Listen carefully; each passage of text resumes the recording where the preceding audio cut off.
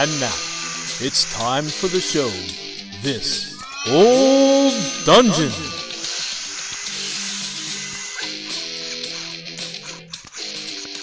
Good evening, listeners. You are listening to This Old Dungeon. I'm one of your hosts, Luau Lu. Hello, this is Edwin here tonight. Hey guys, it's Bill. And tonight we have what I think is going to be a dangerous episode of This Old Dungeon. You've probably heard us talking. We've made this like New Year's resolution that in 2023, we're going to be leaner and meaner. And then our first guest on the docket has this just enormous litany of things that he's been involved in. And then he picks the adventure, The Lost Caverns of Sojakanth, or however you pronounce that. And that happens to be just, full of stuff we can talk about. So, folks, get your ears comfortable. I'm not promising nothing on this one. So without further ado, Stefan Surratt, welcome to the show. How are you doing tonight? I'm doing good. Thank you guys for having me. It's long time listener, first time guest. Thanks for coming on. I've already told him he gets a plenary indulgence for having listened to the show regularly. So I think I was listening to one episode actually on the way to LongCon, and Bill was there, but we somehow didn't cross paths. I was running a booth like most of the time, so he was off running games most of the time. Yeah, you were actually working. My booth was actually empty the entire time because there was no one. So, one of the things we always ask people that come on the show is, how did you get involved in gaming? What's your first gaming experiences, memories, and all that? I think there's my dad's an English teacher, so there's a very early, you can connect the dots of being read The Hobbit and The Lion, the Witch, and the Wardrobe as a very young kid, and then he played Dungeons and Dragons once, and his fate was sealed. But I'm a little on the younger side so my gaming began in around 2004, 2005. 3.5 was out, which meant the 3.0 stuff was on sale. And me and my broke friends, one of my buddies, he got the 3.0 box set. I initially wanted to be the fighter or the wizard because they had cool minis, but the big list of rogue skills appealed to me, which it no longer does really. Huge skill list, but I wound up as Lydia the Halfling Rogue. I kind of survived. I got trapped in a magic mirror for the rest of time, and I walked home. And my walk home, I couldn't stop thinking about D&D and how we could do it again or do it differently, and I'd hopefully survive the next time. And I haven't stopped thinking about gaming ever since. So how long did you get to spend on that side of the Game Master screen? I mean, when was it that you first started writing and running adventures? I started I tried running Star Wars Saga Edition. That was the very first thing I ever tried running. It went really badly. I was just I didn't have anything prepared. They didn't have any published modules for that at the time. I don't even know if they ever did. But it went badly, and I didn't, except for that. And yeah, I think just that I didn't run anything for the first 5 or 6 years. And then I started running a Dark Sun campaign using some online 3.5 hacks that I found, because my group at the time they're never going to touch Descending Armor class. So I found a 3.5 hack of Dark Sun and ran that for a couple of years or something. And that was my I love running way more than playing, actually. I love playing, but I like running more. But that was also the end of my 3.5 phase, because it was okay. I know how the sausage is made. I don't want any more sausage. This game is hard to run for judges. Yeah, the feats do throw just a whole nother level of sophistication into being a game master. Remember? Yeah, there's one player. He had a fighter. Everything was tripping. Everything was trip attacks. If it was anything else, he's terrible at it. But trip attacks will trip you all day long. Doesn't matter if you're 2 size categories bigger, he'll trip you. In the gaming, he was in that 3.0, 3.5. That's kind of when I got back into it after a lengthy hiatus, like a lot of us late 50-year-old guys did. And I remember what you're saying really rings a bell with me. Because I remember picking up the books at a Barnes and Noble or something. They were probably all the 3.5 ones. I really don't remember. And I'm like, I haven't even looked at a D&D book in 10 years, and I'm these books. And if I wouldn't have already known how to play the game, it really would have been daunting, I think. There's just so much in there. And so I could see what you're saying by just as opposed to those user-friendly 1 ebooks.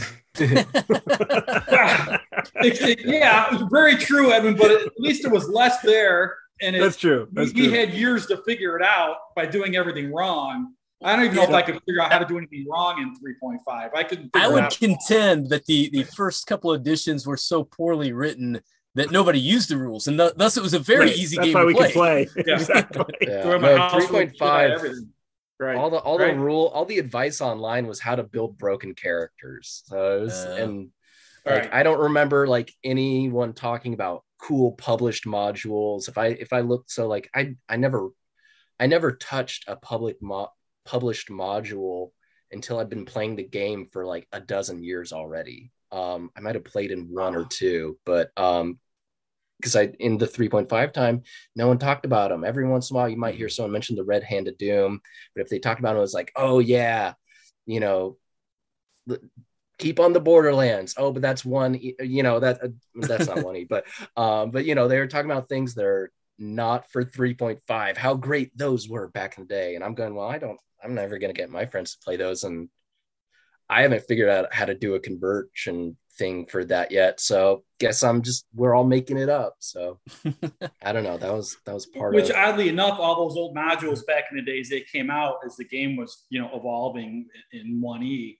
Those actually helped us learn how to play the game in a lot of ways. Absolutely. They were definitely like supplements in a way that you could see, okay, now I understand what they mean by this. And because you actually see it in use in an adventure module, which is a whole other side of them, which, that art seems to be almost lost anymore. Again, modern D&D games. The supplement books are much significantly larger than any adventure books that come out. Yeah, they do the huge hardbacks now. So I can see in that, again, when you came into the hobby, it was one of the things I looked for, and there just really wasn't a lot of it for sure, because that was always where I like to gravitate to also. Yeah. And when a little later, I started running 5e, and then I found Dungeon Crawl Classics after that. But in 5e, I did a campaign that was where I first ran the Lost Caverns of Sochcanth. There's someone on DM's Guild who does classic modules today, and so I ran Temple of Elemental Evil, I ran Sochcanth, I ran Dungeon Land, I ran a lot of the I ran GDQ, though the D and the Q got a lot of heavy adaptation, not quite as written. But I ran a lot of those and was going, oh, okay, I'm getting this now. Like, I've been home brewing for so long, but this is how you actually, well, at least as of 30 years ago or whatever, this is how you do it. And I got to say, man, for as young as you are, to have been through, even like 2 or 3 of the modules you just listed, you must play all the time, because those are some lengthy, it took a while. Yeah. Wow. That's awesome. I don't have that to my credit on most of those. So, I mean, you talked about, you go through about a decade, you start game mastering. Take us from there to the point that you start Dragon Peak publishing. I discovered Dungeon Crawl Classics, and I was just online. I was probably on Reddit or something, and someone described the Mighty Deeds of Arms, and I was like, oh my gosh, a way that a fighter can do interesting things, but they don't have to do a huge feat-based character build. That sounds like they solved it. I started listening to the Spellburn podcast, fell in love with the magic system of Dungeon Crawl Classics 2, found out about the Gong Farmer's Almanac, and I was like, oh, you can get stuff published in here, and sounds like they take anything, for better or worse. So I wrote an adventure, put it in there. They assigned me an editor. I worked with that. And then I did the layout for the volume I was in and 2 other adventures. COVID happens. A few people that I just talked to on Discord were like, hey, let's get together and publish a thing, print on demand, and everyone will just do stuff for free, and all the profits will we'll go to a COVID relief charity. And we did a couple issues of that. It was called Quarantine. And it fell apart for, I think what kind of boils down to project management reasons. There's no one like coordinating things. So there's 2 issues. Issue 2 was like 4 adventures that different people ran. It's definitely better than issue 1, which was like just whatever you got. But after that, I wasn't done. I really like doing it. And as I said earlier, I like spend like morning to night being like, why do I have to look at spreadsheets at work? I could just be thinking about Dungeons and Dragons. So I keep on going. I started Dragon Peak Publishing, did a zine quest thing for a Mutant Crawl Classics zine called Merchants of the Multiverse, and kept on going from there. One thing I particularly wanted to touch on is you've got a couple pamphlet adventures out there. And I personally am, and it's my 2023 goal to put out 5 pamphlet adventures. What advice can you give me, man? I love making pamphlet adventures because they're like bite size. It's an easy goal to hit, relatively, just, as opposed to the like 10,000 word adventure. I think in mind that your word count's going to be different depending on like what system you're doing it for. But for the mine that are like MCC based, I think my word count was like 1,000, 1,200 words, around that range. So you have to be really terse. Like if you have a room description, that sucker better be like a short sentence or maybe 2 short sentences. That'll be a good challenge for Lou. Oh, it will. It will. That's why I've decided I've got to do that, because I got to change as a writer. I know my weaknesses, and got to hit that bag. That'll be a really good challenge for you. Yeah, I felt like I learned some stuff from doing it too. Look at ones that you think are cool. I recommend everyone buy my pamphlet adventures. They're definitely very cool. I've got some Primal Quest ones that I did first, and then some Mutant Crawl Classics ones. And they're all on my drive through and my itch. But the ones that I won't shill too hard about myself. But the ones I looked at, I did one called In the House of Spud. That one has a really funny name. It's about basically a living sentient potato plantient who is simultaneously being harassed by a tribe of basically rabbit people who are jerks and like energy vampires also. And using the sentient spud, you can power a clock with a potato. So that's kind of what they're doing. They're going, yeah. And there's these like basically like manatee mutant things that are like, oh, they just like eat its roots and they're very peaceful. And there's kind of this issue. And I use some of the weird merchants from Merchants of the Multiverse to like be like, and these merchants can send you after there and say they'll, give you some good stuff or discounts or whatever. And I did another one called Raiders of the Flying Monastery, which is like about a flying upside down pyramid that is basically all but crash landed because some folks called the Techno Rabble like crashed a flying car into it because they wanted to hijack the thing. It's a little less silly, but they're both really fun. Then I've got some Primal Quest ones. That's a stone and sorcery game made by Diogo Nogueira. That's really cool. But when I was trying to do it, I looked at one by Nate Treme called The Blood on Santa's Claws. And one, I don't remember who it's written by, but it's for Mothership called There's a Goblin Loose in Icarus Station. And that one's really good. They're both really good for separate reasons. The Goblin Loose on Icarus Station, that one I think does a more interesting thing with map and colors, because it'll be like, oh, an NPC is in this room. And their name is on the map, but it's written in red because they're dead now. The green one NPC in this other room written in green because they're alive and they're hiding from this weird goblin that just has a knife in your space game. And there's also some cool ones for a game called Rune, which I've seen some there that use a gatefold format, because you usually see the trifold where they're all equal sizes gatefold. Your sides are folding in, hitting the center, and not overlapping. So look at, as with everything, look at what came before, find out what's cool, try to analyze. In my case, I will also, for business reasons, I'll say, don't spend that much on art. I have not honestly had stellar sales for my pamphlet adventures, but they've been a great learning tool for me. The Primal Quest ones I did first in like the 2 months or maybe about 2 months that I had them up on Drive-Thru and Itch. They basically made like 30 or 40 bucks, which was like the cost of the stock art and public domain. Well, public domain art didn't cost anything, but you know, the cost of art that I spent. But then I partnered with Exalted Funeral. They published it and Primal Quest, during like their summer sale / summer online con thing.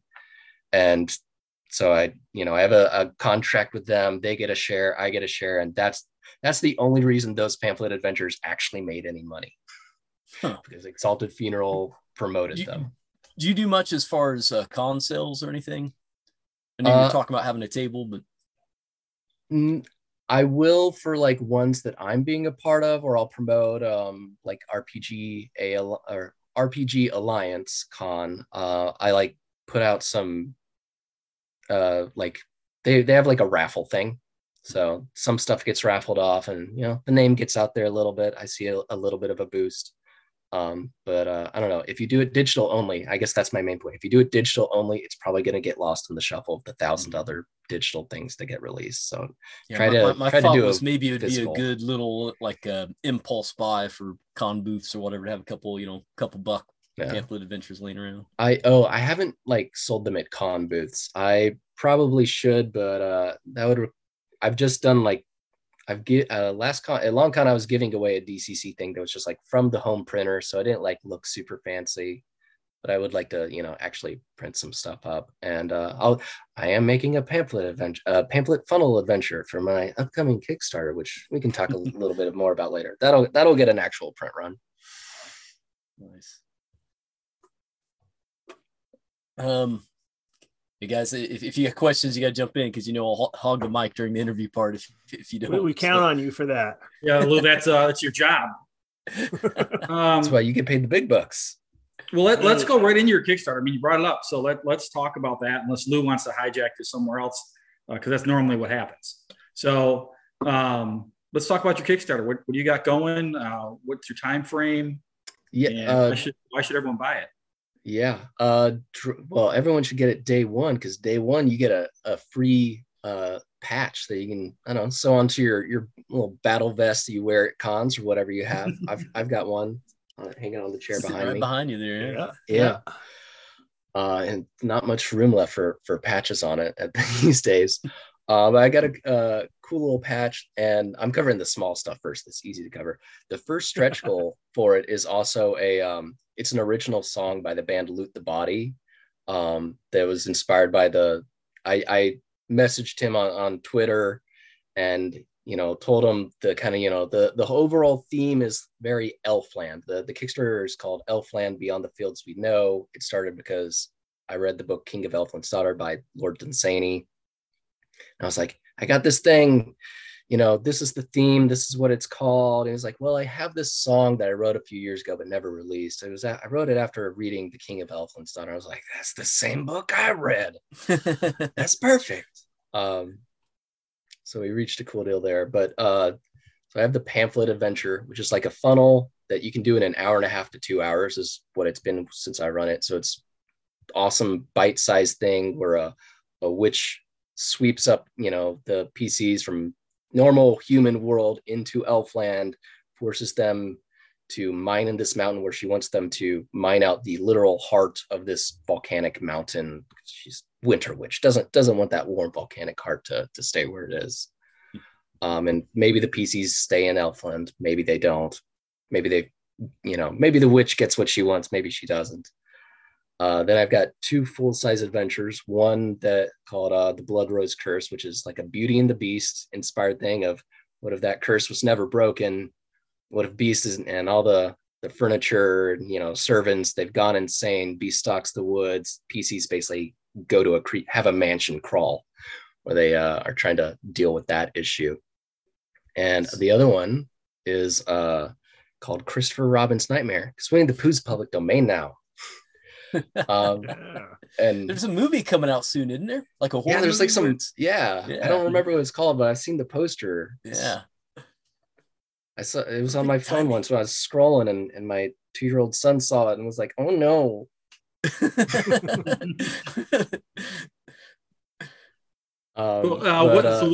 What rule system are you using this for? All Dungeon Crawl Classics. Okay, perfect. Yeah. So, but that's pretty close to a lot of other things. So you can go different ways. The Winnie the Pooh one is like I joked online like a year ago, being like the 100-acre hex crawl. Now that it's public domain, I couldn't do 100-acre hex crawl, but I did a point crawl where you just need bigger hexes. Yep. The Christopher Robin's Nightmare Adventure is basically a point crawl inside the 100-acre woods. Christopher Robin is a famous author and playwright in this adventure, but he's under a magical slumber. And at the same time he went under this magical slumber, a whole lot of bad fey creatures started coming in from the nearby forest. So it's been figured out by local Cirrus. You have to go into his dreams. So do some drugs to do that, or lick a frog, or smoke a hookah, whatever. You got some options right up front. Then you wake up in the 100-acre woods, and it's okay, rescue Pooh, and then choose which way you want to go on the point crawl until you get enough friends the game session's running to an end, and you go to Christopher Robin's house. And a lot of them, some of them, combat's pretty likely. Some of them, you do not have to have any kind of combat at all. I tried to keep it more wholesome for this one than the Beauty and the Beast one. That one's like more horror. This one is much more the power of friendship. So it's a really fun one that is just about like, let's just treat what if we just make them feel good. But I've done it in a way that like really lets the players be clever, and everyone's really liked it a lot in the play tests. That's awesome. It's one of the things it was I really interesting admire. Looking at the sort of the overlap of ideas in terms of the different adventures. And I mean, because obviously they're all kind of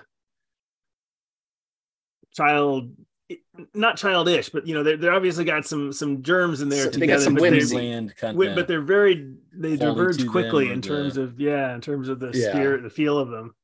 Well, and I don't think like anything that happened in Elfland, whether you're calling it Elfland or the Feywild or the realm of the fair folk or whatever, I don't think they're ever characterized as a very consistent folk. So I think having it be very disparate in tone is just fine.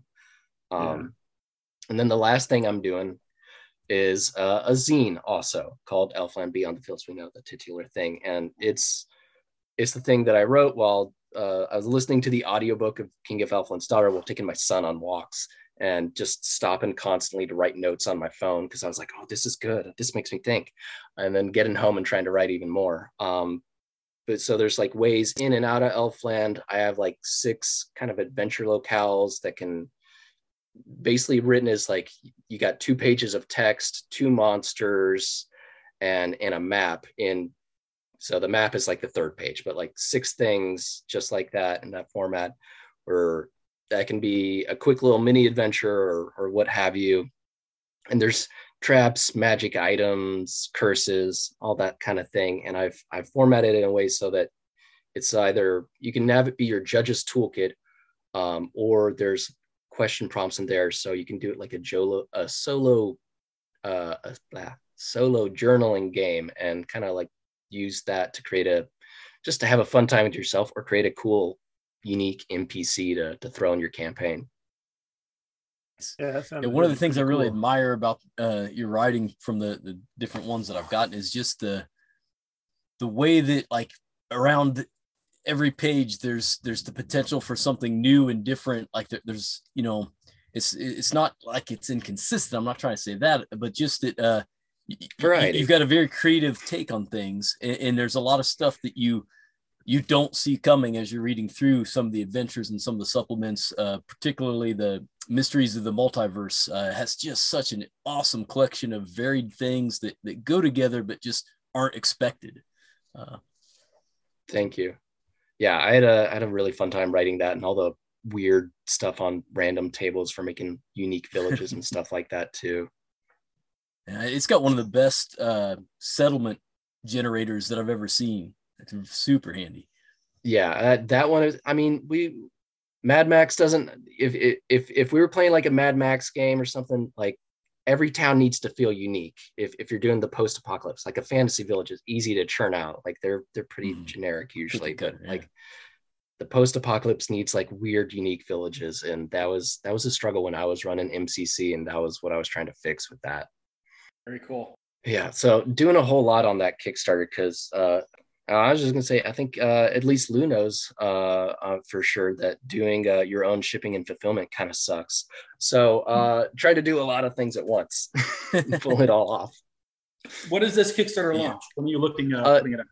January 17th. It'll go on for 3 weeks, and like I said, there's that day one deal, so you can get a cool patch there.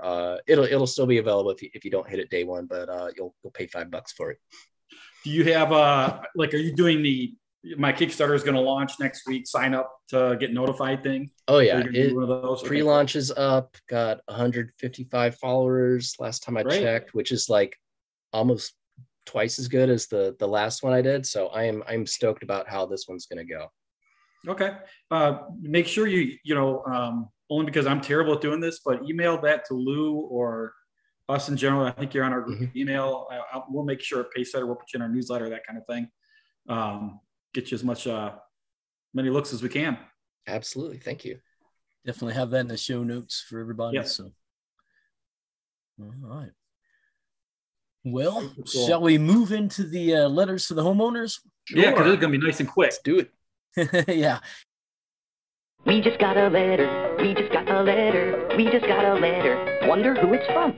My opinion is letter writers. Yeah, don't have much today, except for some just comments, not any questions, which is very nice. So from Der Gruben Truhl, and I don't know if this is a listener that's from the motherland or if this is somebody playing a joke on us. Either way, I'm happy to have it. But Der Gruben Truhl says, Das gut, mein Freund, loves das Show. Curious to know if any play 4E. I've definitely heard rumors of people that play 4E. Yes. They sold a book or two. Not for a long time. Yeah, I that was actually about when I was getting back into gaming was 4E, and I played some because that's what was on. And I don't know why, but just a month or two ago, I was thinking that I want to go try it again, see what it's like now that I'm not getting back into gaming, now that I've played, 100 different game systems in the past 10 years, just sort of, I think I'd have a lot more context for it. And I think it would be fun because I remember it as fun. I had a fun time. I'm ready to give it a shot again. I had a fun time when I was playing it, not running it. And I think I realized that I just had a really good DM. Yeah, no, I would not want to run it. I wouldn't want to do the work to get up to speed to run it well. That's for sure. I was going to say the one thing that people always say about it, and I've only played it a few times, is that once you've learned the rules, the layout of everything makes running very, very streamlined. Consistent. The way that they've formatted things and the way that they've written the monsters up and stuff, that it's, unlike the support for it was really nice. A lot of page flipping to see how feats interacted. And the spell cards for the players, and there was a lot of good stuff for it. A lot of great stuff. I was the same way, Edwin. I kind of got back into gaming to end of 3.5, but mostly as 4E came around. I didn't play very much of it, honestly, because I was mostly in that OSR scene. I like it. I actually like 4E. It wouldn't be my edition of choice if I were going to sit down and run a campaign, just because I think it's not suited for me as well, but I like it as a game. I think it sometimes gets a bad knock. And you're right as far as of it being the Long Con tournament next year. No. Although I might run it at Texas one year on a Saturday night just to have fun with people. I think that would be cool. But I think it's a solid game. I really do. And like you said, Edwin, I agree with you 100%. There is a lot of great support material for that product. it was very short lived, and they put out some great stuff. I mean, they definitely went. That's when TSR definitely went back to the throwback, or TSR WotC went back to a lot of old TSR throwback stuff. They put out the Village of Hamlet books. There were 2 or 3 of them in module form, right? Or Keep on the Borderlands 2 and Tomb of Horrors. Keep Off the Shadowfell. Yeah, but I hear people talk about there's that. There's some good stuff. There really is, and unfortunately, it had a really short life, and maybe fortunately, unfortunately, whatever. But yeah, 5e is a great game. But I like 4E, so there it is. But I'm not going to say, I certainly wouldn't say I'm going to sit down, start my next campaign running 4E. Given my other choices, I'm not going to run 5E. So, right. God bless 4E for helping, really put some gusto into the OSR scene. You're right about that, but you know what? I do think 4E is also, we could do a whole podcast on this. I do believe that 4E is way more responsible than people give it credit for bringing a lot of people back into Dungeons and Dragons, because those books showed up in a lot more places than the 3E books did. They were better looking. I'm sorry, 3E fans. The 4E books were just way better looking as a product, and I think WotC did a better job of moving it along. Well, I also think a lot of what's good in 5e was based on the experiment that was 4e. I mean, they tried out, they were willing to try a lot of new stuff, and some of that stuff stuck because it was really good. Mm-hmm. It absolutely did. The short rests and things like that, for sure. And I mentioned Star Wars Saga Edition earlier. If you look at that, you can see how 4E kind of came from with how they organize feats and leveling up in that game. So, I mean, the lineage is there. Oh, well, look at all the character classes and races, right? I mean, a lot of that stuff was created in 4E, not 5E. Mm-hmm. So, fascinating. I think it's a really interesting thing to look at one day, but it just doesn't get obviously doesn't get the love. Wasn't it with 4E that they did that whole kind of like guerrilla campaign where they had what were they calling it? Like the evening encounter or whatever, where it's like you run these at your comic shops or game stores or bookstores, yes. And they're, like 2-hour adventure, and people just pop in and pop out. Yeah. And look, the main thing on 4E, most people say it's a better skirmish game than it is a role-playing game. I'm not, I agree with that. It's definitely more combat centric of a game, I think. Whether that was intentional or not, it's just how it kind of looks. Mm-hmm. So, but be that as it may, I'm on it. So, all right, Lou, next letter. I'm gonna read this one because Larry's a good guy. He's been running the RPG Academy. What is it? Fundraiser episodes. So Larry Hout says, "Whoa, what an episode! Y'all covered the New York leg of the Masks scenario so well. I remember seeing that large tome back in the mid-'80s and just backed away slowly. Interesting geek cred. Turns out I learned a bit about Agatha Christie. Happy New Year's to you and Bill and Edwin." Thanks, Larry. Always happy to educate you guys. Happy New Year's, Larry. I'm going to edit. All right. That was great. Yeah, always happy to educate. I feel for him, though, as far as I have that same compulsion whenever I see a large adventure, a box set, or these, the modern, 200-page, hardbound book. There's part of me that's like, I will never get that all the way through on the table. And, I don't sometimes think I'm up for running a big adventure like that. You guys ever get that feeling? Oh, yeah. Yeah. Absolutely. All the time. Yeah. I wish I had, I don't know, someone had gifted me a bunch of those things when I was a broke teenager and had time for it. I just don't anymore. Yeah, I mean, there's a certain elegance to those massive adventures like that, but for me, it's more of a reading material, nightstand stuff, than it is. I'm probably going to use this down the road. I absolutely, almost always prefer, the shorter 32-page books, something like that, where I can wrap my head around the whole thing. I know I can get it in 2 or 3 game sessions, that kind of thing. Well, and even those, I feel like I tend to just take parts and pieces of, as we do on this old dungeon. What a segue. Wait, is it that time? All right, we're going to do something a little bit new. We're going to take a pod break here, and then when we come back, we will start right into the meat and potatoes of this old dungeon with the Lost Caverns of Sojakanth, or however you say it. Hey, buddy. Want to go for a ride in my flying car? Nah. How about we go fly around with our jetpacks? Nah. The future's just so boring. Is the future boring you too? Well, maybe you should listen into the Save for Half podcast, the podcast about old school gaming, where we take a look at old gaming books with fresh eyes. You can find us at saveforhalf.com or on iTunes or around the corner. Perhaps we're standing behind you right now. Don't look.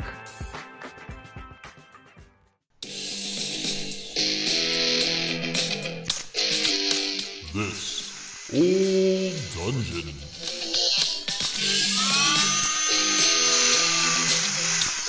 You're only supposed to blow the bloody doors off. All right, so you made the call for the adventure, so why don't you start us off with why you picked this adventure and tell us what background you know about it, and then we'll kind of fill in any missing details and talk about what's working and what's not. Okay. Yeah, sounds good. The Lost Caverns of Sludgecanth, admittedly, I've only run it using the classic module today update in 5e. So I didn't run it true to form, but I had an amazing time with it, and it became one of my favorite, modules of all time, especially, one of my favorite Gygax modules too. And basically it's part wilderness, part dungeon, and part, pamphlet just full of magic and monsters. So the original thing is 32 pages. You go to this mountain vale that's on the borderlands in between two nations. Then, you've got a kind of hex crawl with points in it. So it's part hex crawl, part point crawl. Then you get into the actual Lost Caverns. You have 2 levels down there. And then, like I said, there's 32 pages. You have a bunch of new monsters. You have info on demon lords, info on magic rituals. So that's kind of the short and sweet version of at least a summary of things. All right. Awesome. Which is a couple of great tidbits of information. So I'll go into, like I always like doing, going kind of the history of products. So Lost Caverns came out in 1976 as a tournament adventure at WinterCon up here in Michigan. As a lot of our listeners know, I was heavily involved with the Michigan WinterCon group, helped run conventions, but I didn't start until 78. So I was 2 years behind this thing actually coming out. But I didn't get to play in as a tournament. But for the collectors out there, many of them know this, but a lot of people don't. They printed 300 copies of that tournament version. Gary wrote it. MDG actually produced it. And they sold them at WinterCon. And, in today's world, 300 copies by a company, like TSR, basically, and Gary, you'd think you'd sell it in 5 minutes. We still had copies of those in a milk crate in 1978, which is where I bought mine. So yeah, the thing that's worth probably $7,000 today. So and that version of the title has the O instead of the yes, A it's for the comp. It's SoCamp. It's SoCamp instead of SoCamp. It's spelled differently. It looks wildly different, obviously, than the brown version. Anyone can go on the AKM website and look up a lot of this info. But I remember my first convention was WinterCon 78, and I was helping with registration, and we had a milk crate of those that we were still trying to sell for $5 a piece, and that's where I bought mine. It was probably one of the first modules I ever bought. Oddly enough, I got to play in Ghost Tower of Inverness that year, and they sold out we printed 300 of those, so those all went at the convention back then. But so I was able to get both of those right there at the convention. So it's a kind of an interesting story. With Lost Caverns, and then TSR, did it up as a big time module in 78, which was the 1E version, with the 232 page. I think the illustration book's 32 page, or the second book's 32 pages. I'm in Florida. I don't have any of my stuff here, guys. So I 32 and 32. I'd hold up my copies and we do show and tell too, but I don't have anything down here. Yeah. 32, Lou. Mm-hmm. Yeah. Well, I think mine's actually missing a page. I think it's the pre-gens. So yeah, I think it's 32 and 32. Okay, yep. My PDF has 70 pages. I'm sure it just gets bigger with every edition. Cover insides, there's 6 of those, so that makes sense. So as Lou mentioned, that the tournament version was SoCamp. It was an O where the A is, and then they came with the later printing with Socanth, and I don't know how to pronounce it either. Some people say it how you pronounce it. Some people say it a cheater like me who just starts removing letters. Great adventure. Bill, real quick, Yeah. because I've never owned or physically held a tournament adventure. Yeah. What's that like? I mean, like, does it have a hard cover to it? Is it all paper? It's not. It's, I mean, so the covers on all three of them are 11 by 17, and they're color. They use colored paper. Socanth is a tan color, and it was the pound size of that cover stock. To me, has always seemed a lot lighter than the other two, than Tomakan or Tomakin, however you want to pronounce that one, and then Inverness. Those two seem to have the cover stock is a little thicker on those. So the spine tends to rip on those, the tournament versions. A lot of them, the paper's disintegrated at the fold of the spine. It tends to tear. It's a card stock, but it's a really lightweight card stock, and that one's tan in color, and the interior of that is, I don't know. I don't remember the page count. It's not that many, believe me, because it's single space, tight as shit, typeset. And I want to say it's in the 20-some page range, and that includes the maybe 30 pages, 32 pages, somewhere around there with the player characters. So because those are all handouts. 8.5 by 11 saddle. 8.5 by 11. It's all loose. Okay. It's not saddle stitched, or all three of them are like that. They're everything inside is loose sheets of paper. And the interior paper. Are they booklets then, or is it just loose papers stacked on 11 by 17 is folded like a cover sheet, and you just slide them all in there in place. So they're loose sheets. So it's anywhere between 26, 28 to 36 pages, depending which one, are just, single tucked in there, almost like a folder, slid right in that cover. So if you don't hold it right, they all fall out all over the floor. It's and they did 300 of each of those. I don't think Tomakin has got not Tomakin, Socanth. I don't think Socanth had DM versions. The other two have actual. At the upper right corner, they used one of those old stampers that you could turn a figure to change the number, right? So they're individually stamped 1 through 300, but they have DM versions. It says DM, and it'll have I think they might have been handwritten, the DM ones, what number they were. I can't remember, I'm going off memory. Tomakin might have been hand numbered too. Inverness was definitely stamp numbered. But that's how you know. But I don't think Socanth got the DM copies. I think the DM copies might have been pulled out of the 300 that they ran. I should know that, but I don't off the top of my head. I know for a fact there's not a separate DM stamp on any of them that if they exist like that. So it's an interesting little historical thing for all you collectors or guys getting into it, because these things have gone through the roof. They're considered one of the holy trinity of D&D modules as far as collectors go. Each of those, they used to be worth in the range $700 to $1,200. You could get them for up to about 10 years ago. Now I don't even know the last time one's come up, but it's probably going to run in between $5,000 and $7,000 to get one of those now. So they're tough to come by. It makes me kick myself that I didn't pick up the 7 or 8 that was still in that milk crate when I was 18 years old, or 16 years old, 14. I was 14. So yeah. But anyway, so multiple. I read go ahead. On the printed version. It's S4, but I read that originally S4 was going to be the Forbidden City of the Dwellers of the Forbidden City I1, and that this was originally going to be one of the WGs. WG3. So, yeah. My understanding is that Village of Hamlet, which is T1. It's supposed to be WG1, World of Greyhawk 1. Temple of Elemental Evil was supposed to be WG2.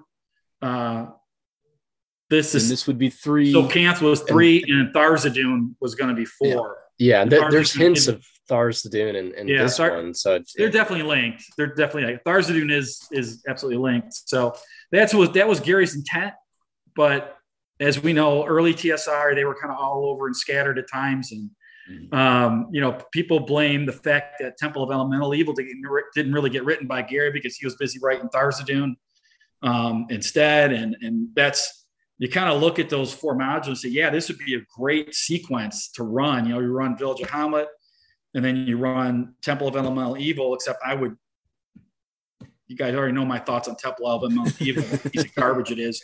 It doesn't fit with these modules, really. It just doesn't. You can just tell. I mean, to me, you can just absolutely. Well, I would think you would be way too high level by the end of that. It doesn't work, right? On top of that, it doesn't work, right? It doesn't work at all. I was doing, a 5e campaign because that's, like I said earlier, players weren't going to do it.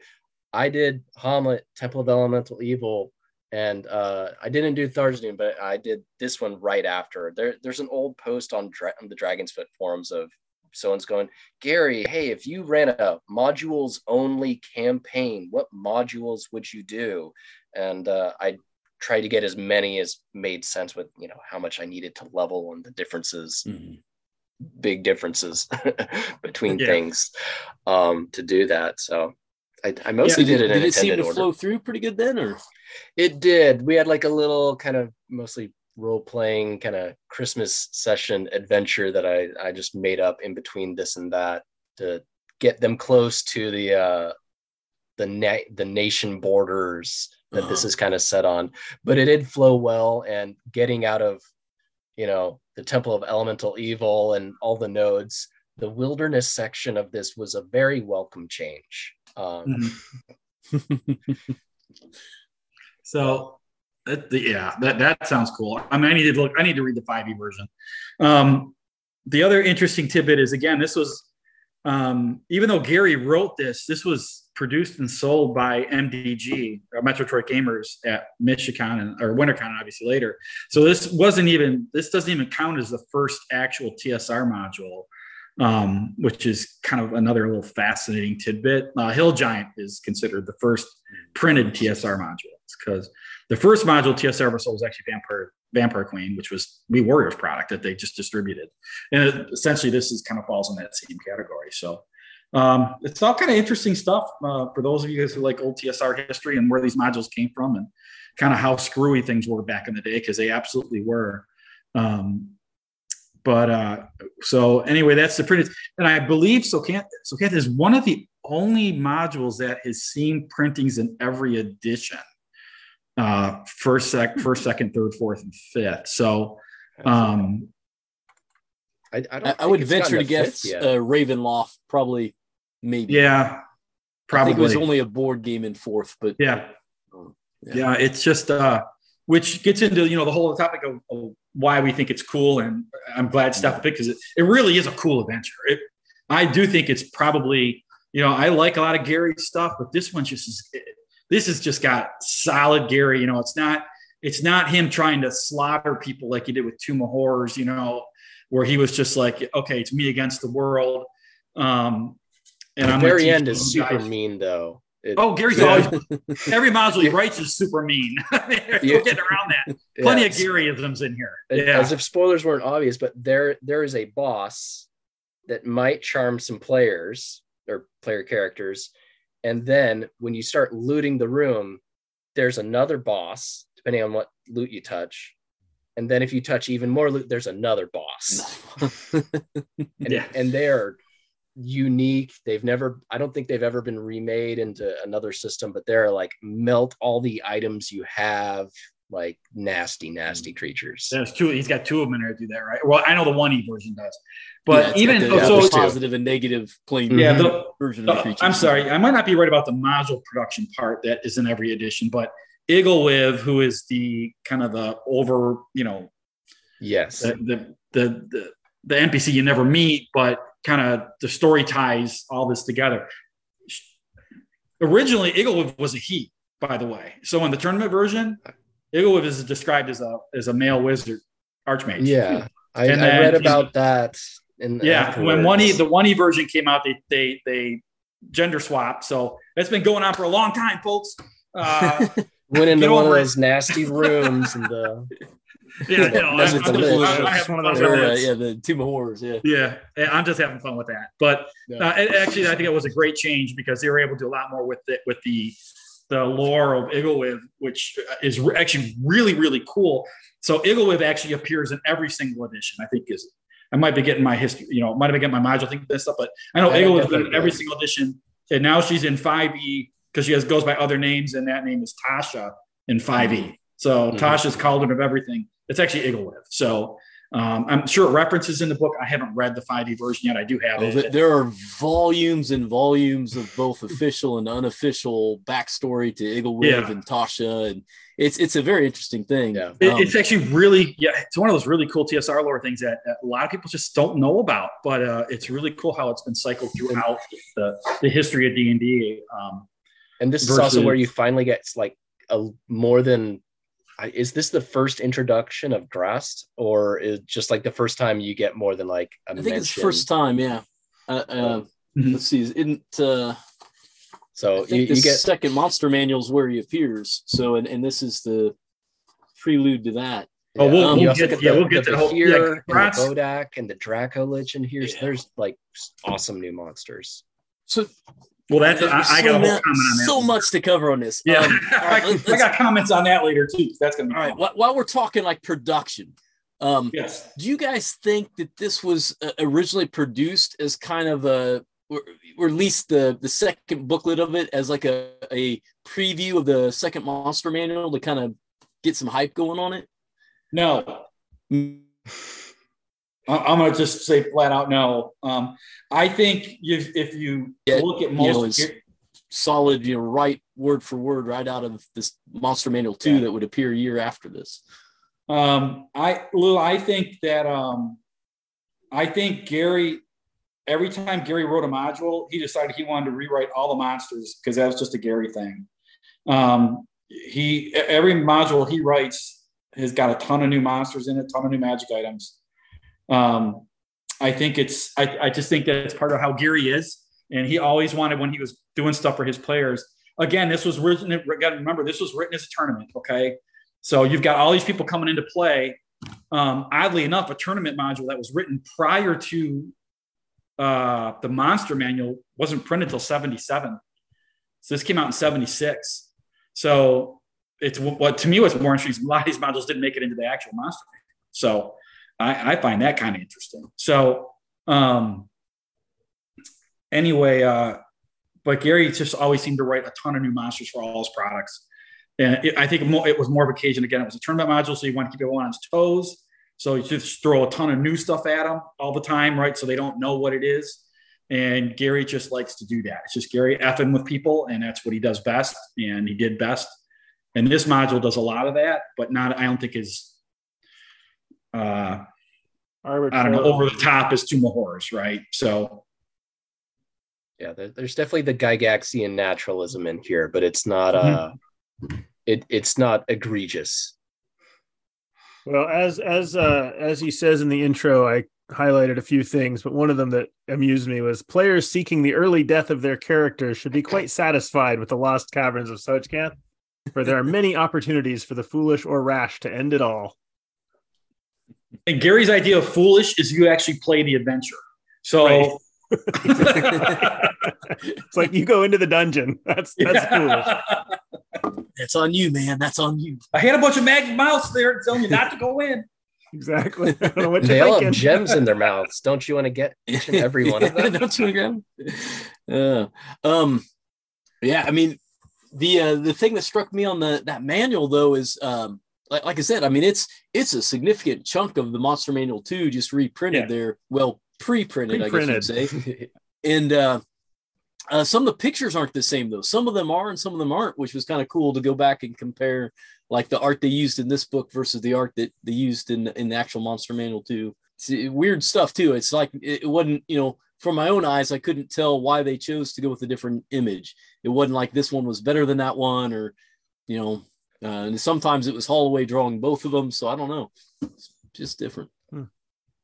I got to say that when I reread it this time, I had really misremembered this module because I remember it being a lot more about the demons and about like, oh, you're going into these caverns that, you know, hell's been unleashed into. And really, I think there's only 2, you know, pseudo demonic creatures in the caverns, yet the monster book's full of them and has all that, you know, all the spells and rites and stuff like that to, you know, create the tropic circles, or however you say that. Yeah, that kind of shocked me. I just didn't remember it being like it is.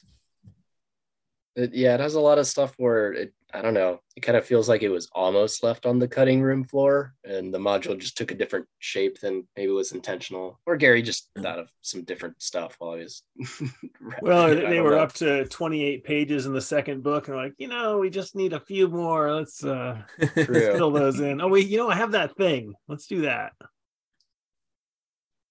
Oh, we've been talking all about the caverns. I love the wilderness adventure. There's like a lot of good region info for like world building. You got like the Gnome Vale there. It's border between nations. You have like patrolling, you know, dwarves on like, you know, who are riding goats. You got goblins. You got werewolves. You got like a band of like poachers. Giants. You got like young hippogriffs where if you get them, they're too young to ride, but you can ride them if you like keep them safe and, you know, train them for like a year. So there's a lot of cool stuff like that outside too. And I think when I ran the wilderness section, that was the first time like I ran a wilderness session in a game and was like, that was awesome. Instead of like, that could use some, I could have done that better. It was I really like that section as well. The wolf wares. It's fantastic. The wilderness hex crawler part of this is really cool. It's just, there's a lot of great situational things there, right? And Gary, you know, he does a nice job of tying some of it together with the different, you know, I think where it's got the dwarves, doesn't have the dwarves running around. Again, I don't have my copy. There was some nice, there's some nice advice on like, here's the stuff, and then here's some ways you might, they might interact with each other and with the player characters and all the, how, you know, if they do this, they might later be able to do that. So I thought there was some nice, and it was short, like the advice pieces were short and clean, but just enough, I thought, to spark a GM's brain to move in certain areas. And exactly. And that was why I was able to run it so well, because it wasn't just like a band of 300 to 300 goblins in the mountains or something. There's like a little something about what they're doing. Up to. Which gave me, you know, just enough that I needed. 2 thoughts that I had on it. One, there's this element they describe at the beginning about how you're going into these mountains, but like all the surrounding kingdoms that are at war with your kingdom are also sending people in these mountains, hoping to uncover the, you know, whatever wonders lie in these caverns. And then that thread's kind of dropped a little bit, I think. But they give you, as one of the encounters, the Perrinlanders, who are some of your opposing nation that you're kind of in a race to find the caverns before they do.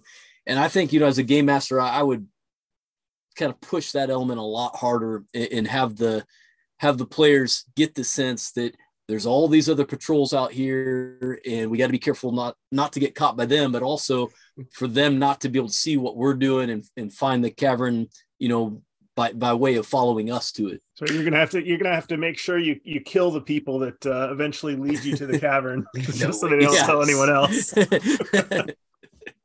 So let me go ahead, Lou. I was just gonna say the other element is that it doesn't like give the characters much to go on when you look at the scale of the map to actually find the caverns.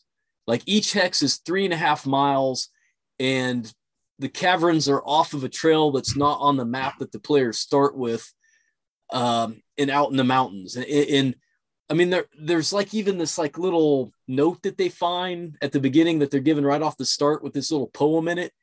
And I don't know, man, but I can't make sense of the poem. Like it doesn't, to me, point them in any direction. It basically just tells them don't go into the caverns. It's, you know, one of the main things that I think that I was sort of torn as I was reading this, and this was the first time I'd read this, but was there's a lot of stuff that still feels tournament to me, and in that sense feels not fun for a non-competitive game. And so I think, and that was definitely one of the things, is even just like that I was thinking about what would I change, what would I redo, is like, well, I'd make darn sure they're going to be able to find the caverns. Like if I want them in the caverns, Bill, I'm make sure they was get the wilderness part of the tournament? No. Or was the Yeah, okay. No. I was betting it wasn't like Yeah, I tournament. assume they show up at the doorstep. No, you start at the front door. That's what I was thinking. Speaking, we kind of got around to where I want to come back to anyway. If I remember right, the adventure hook here is awesome, right? It's there's not a bunch of different plot hooks for the PCs to get involved in this thing. Really, they're mercenary, murder hobos. Hey, I'm going to tell you where this thing is, and I'm going to split some of the loot with you. Just go find this one thing for me. Give me 15% of everything you find, and you're going to find unimaginable wealth and magic comes in this place. That's the plot hook. That's the hook to get the PCs involved with this venture. So there's no elegant thing here about the backstory. They don't know shit, and I love that about this. Honestly, it's really cool. It's just, hey, go be a mercenary and go be a band of marauding adventurers, and we're going to give you a little leg up here. Which I'll get back to this when we do our this old dungeon this thing. But I thought that was. If I remember right, that's it. You guys have it there in front of you again. I don't. I apologize. I mean, there is an element there where it says that, hey, there are these old grandfather tales of Igglewolf and her battle with Grizzit and all this, which to me is a disappointing part. Is it projects this idea of you're going into this place where there was this massive battle between a witch and hell, and you get there and there's not really any signs of that. There's very little, there were no signs of this being a witch's lair. Like it was I totally disappointed in the connection between the hook, what I was expecting, and the dungeon. Like to me, that was a big letdown. I mean, sure, I changed the plot hook when I ran it because I was like, it didn't feel like it fit. I would totally change it. Changing plot hooks is like the first thing that any dungeon master does. Yeah. We got to Again, this wouldn't be the first Gary adventure where he's changed. It appears that he changed his mind on what he was going to do halfway through the adventure. So, because I mean that talk about Garyisms, that's one of them. I feel like the final room or rooms is really the only place where you feel like you're where you were thinking you were going to end up, and the rest of it is just you're just wandering through caverns that are stocked like a weird, like a normal dungeon is. Yeah, old-fashioned. It feels dungeon. like there's a lot of really cool encounters, and a lot of them you can be clever. You can role play to at least gain an advantage, if not avoid the fight. But yeah, they feel like individual encounters that aren't. Really you're tournament. You're not going to hide the roots of this adventure as a tournament module. So where every encounter is designed to challenge the players in a different way and to throw different things at them. So you're not going to get around that in here. I know they tried, especially with the 1E version, right? They did significant work based on the original, but you can't hide its roots. It is what it is. I think in a way you either embrace that or you go in a different direction. Again, it's when we get to this old dungeon part, I think we should probably get into the actual caverns themselves, talk a little bit more about that before we get to that part. But one other quick question, because I always got to derail things. So Edwin, did you? So Stefan, you had the 5e edition, right? So I have a just some guy made 5e conversion is what I had. Okay. But I've got the 1e module on my shelf. So I was at the table with the old module and then my printout of the conversion stuff and, saying Bodak from this thing and treasure, it does this magic effect now instead of that. One thing I found just like wanted to pull my hair out is like their numbering conventions. Like the wilderness map has letters, but the letters just represent a chance at a random encounter, and it has dots, and those are also random encounters. And then the cavern's got letters and numbers and other letters that go with the numbers. And it just, oh my goodness, it's somebody needed to pick a some sort of layout style and go. Are you saying this TSR module needed better editing and layout? What? Yeah. Let's see. This wasn't by Frank, right? He's not going to catch me at a convention and kill me, is he? No, this was Rob. Okay. No, it's that was so. Yeah, let's get into the caverns then. So, one more question. How did your characters find the caverns? Because that was the looming question in my mind, is how will they ever find it? They had a ranger. There you They go. were in the wilderness. Ta-da. It was 5th edition. They just found it. Yeah. Yeah. I could. That's how it works in 5th edition. Fortunately or unfortunately, whatever your opinion may be. So I don't have a very satisfactory answer, I think. So I think I remember, well, I've run this twice. The first time I ran it is I actually ran the tournament version when I bought it, because I thought it would be cool to have all my guys play it, right? Because back then, I mean, I bought all this old TSR stuff because I loved buying it. There wasn't the collector community didn't exist back then, and I just kind of didn't collect comic books anymore, so I collected TSR shit back then. So I actually played my tournament copy of it, which probably gave people today heart palpitations. So I know that, you know, my copy, some of the player characters have got pencil notes on them and stuff from my guys playing it way back in '78. But you know, that one, they just started there, so it was easy. But then I ran it again years later, and they didn't know I was running it because the whole wilderness part, right? So I just interjected as part of my campaign because I needed a mid-high level adventure. And I think I know I just basically had something with the gnomes, basically hooked them up. And they had some old scrap piece of paper or something like that. I think it might have mentioned something like that in the adventure. I can't remember. There's something in the adventure. There is one of the many groups that you can run into in the wilderness. If you're nice to them, they can take you to the entrance or basically get you in.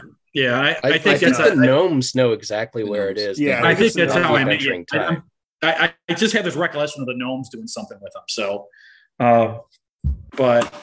so the other thing I did in the 1E version was, I know they get tasked with going to do this, right? And they're going to get the lantern, and they're supposed to give this guy who hires them a baron, or that's not the title Gary used, Margrave or something bizarre like that. Margrave is a title, or Margrave is the kingdom. I think it is Marduk. It's used all the time in core. Margrave of the March of Bissell. There it is. Yeah, Margrave of the March of Bissell. So he wants 15% of everything to find. So of course, you know, most player groups are going, well, how does he know how much shit we're going to find? Well, I had him send his nephew that he didn't like with the PCs saying, and he better not die or the whole kingdom's coming after you. So and it was like a second level fighter. So I had a lot of fun with that. And I like it at the end, the lantern that he wants back, one of its powers is that it makes the owner covetous and not one, you know, it's like, you know, the ring from Lord of the Rings. You know? Oh yeah. I had some fun times with those in my campaign after they took them all. Yeah. So they get to the caverns, right? And you're going to go through a whole bunch of basically one-shot rooms, right? They're really not related to each other. There's a few bits of links here and there. A little linkage, right? It's like a cavern with a bunch of bats, and then the bat guano chambers next to it.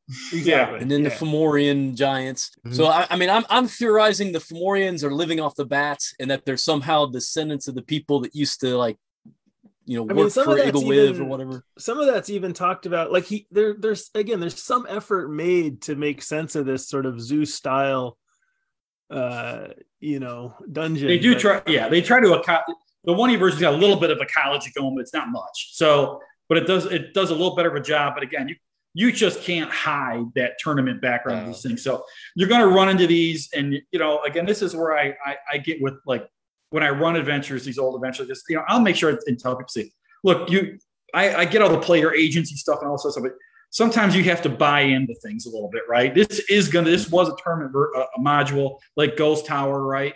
You're just going to have to understand that when you go into one room and you walk into you walk in one room and it's this creature in the next world. Is next to it. You just need to understand, right? You're walking in different worlds in each room, exactly. Don't read it. So just don't look for relevance. I was tempted to actually change the hook to make it a tournament in game, in world. Sure. This has been set up by the Mad Wizard Igwold as a challenge, because a lot of the stuff otherwise, and this is true in a lot of adventures, where there's always these hints and clues, and I was like, who does that? Like, I'm gonna buy a safe, but you know, I'm gonna write a riddle on my roof. And if you happen to go on the roof, you're going to see a riddle that will help you open my safe. Like, nobody does what that. if you forget your password? Yeah, but that's not a riddle. Like, yeah, exactly. And I was like, look under the keyboard. Look under the keyboard. But I think making it as a competition in world, a way to prove yourself. This is how this is how you become name level. Like if you're 8th level fighter and you want to become 9th level, you got to go do this or whatever. That was one thought I'd had of trying to sort of make sense of this. I like that idea anyway. I mean, this adventure works well with that. So I had a wizard who was kind of a scumbag in my game, and I was like, "You heard some rumors about demonology things," and he was like, "I'm in. Let's go, everyone, come on." Yeah, I mean, it seems like it'd be pretty easy to get people into it. I mean, I was even thinking, this is the kind of thing it would also be fun to just wander across. Like you're out doing whatever you're doing, and you find a cave, and oh wow, it says don't go in there. Well, obviously, yep. A do not enter sign for a group of adventurers might as well put cookies on the threshold, right? Exactly. Come on in. Skull mouth at the entrance, and the doors in the mouth of, and they're going in, right? They're going exactly. in. Then they're going to loot the shit out of it, which this is a good looting dungeon, right? Too. So there's fun stuff in here. But there's more treasure outside of the treasure room than there is inside it. By far. Well, no, but inside the treasure room, there's those tomes which will boost they've got one tome for each ability score that'll give you a +1 to that one. That's so true, that's back the biggest deal. deal. The only way, yeah. That was. I love the edition. caverns of water. You have to go through all those underground rivers to get from one section to the other, and I love that idea. Yeah. Are we in the tune-up part yet? I have some tune-up things. As we go, throw it out. What's the tune-up? So it's incredibly hard to get through there, unless you have the boat. But the boat is very hard to. A normal boat would be very hard to navigate. So you get a magic boat, but the magic boat starts out small. It's like a shrinking boat, but you have to know the magic word, and it is so obtuse how to figure out the magic word. Yeah. Unless you're just really heavy-handed with your players, which I was, because I was like, if I'm not, this is going to get annoying really quick. But you really need that boat. That's the kind of thing that 5e. I feel like one of the things that we all complain about with 5th edition about it being too easy and too soft is it's a direct reaction to frustrated players. Because in 5e, I feel like you attune to the boat or you cast Identify as a ritual, and boom. You know how it works. You know everything about it. That's it. I did just heavy-handedly being like, it's very, and then that's exactly what was done. I think he fixed that by making the Fomorians again somehow descendants or leftovers from back when this was in operation, and then they have something that tells about the operation, or they have some weird memory. But yeah, I think the teleport chamber is worse, to be honest with you. They were horrible. Yeah. What a that was one I remember back in the the rid of that. I did. Both times I ran, I hand waved the shit out of that. So okay, we're moving on, because all this is going to do is frustrate people, frustrate me. The realms it takes you to are completely boring. Yeah, like the Minotaur one's a little bit interesting, but just. Ugh, those were like, I didn't prep for tonight and I need to do this thing, so I'm going to teleport you to this thing that I made up. So my solution that I had a guy, he went to the Greek one, and it was the next 5 minutes of the game were us montaging months of travel and like spirit journey and stuff like that, and until he like did the thing to reappear, and it's like, okay, you have a level of exhaustion because but you're back with the rest of the group, and we don't have to just like count. We don't just have to say goodbye to your character. Right. Yeah. Then I would. Yeah. That the two things so there's the upper caverns and then there's the lower caverns. And I think you were talking about the water. In the upper caverns, it's just this dumb teleport thing. You show up and you randomly each person whatever, and it's nowhere interesting. The other thing that I would change is I would make at least 2 or 3 more ways of getting down into the lower caverns from the upper caverns. Again, it just rang again. It's tournament. I understand it, but it's just like, oh my God, like you have this huge dungeon and you're looking for one stairwell that you don't even know exists because there's no clues. There's no, like, this doesn't feel like a wizard's lair. So you can't use any sort of logic or anything. You just have to wander randomly until you find the staircase.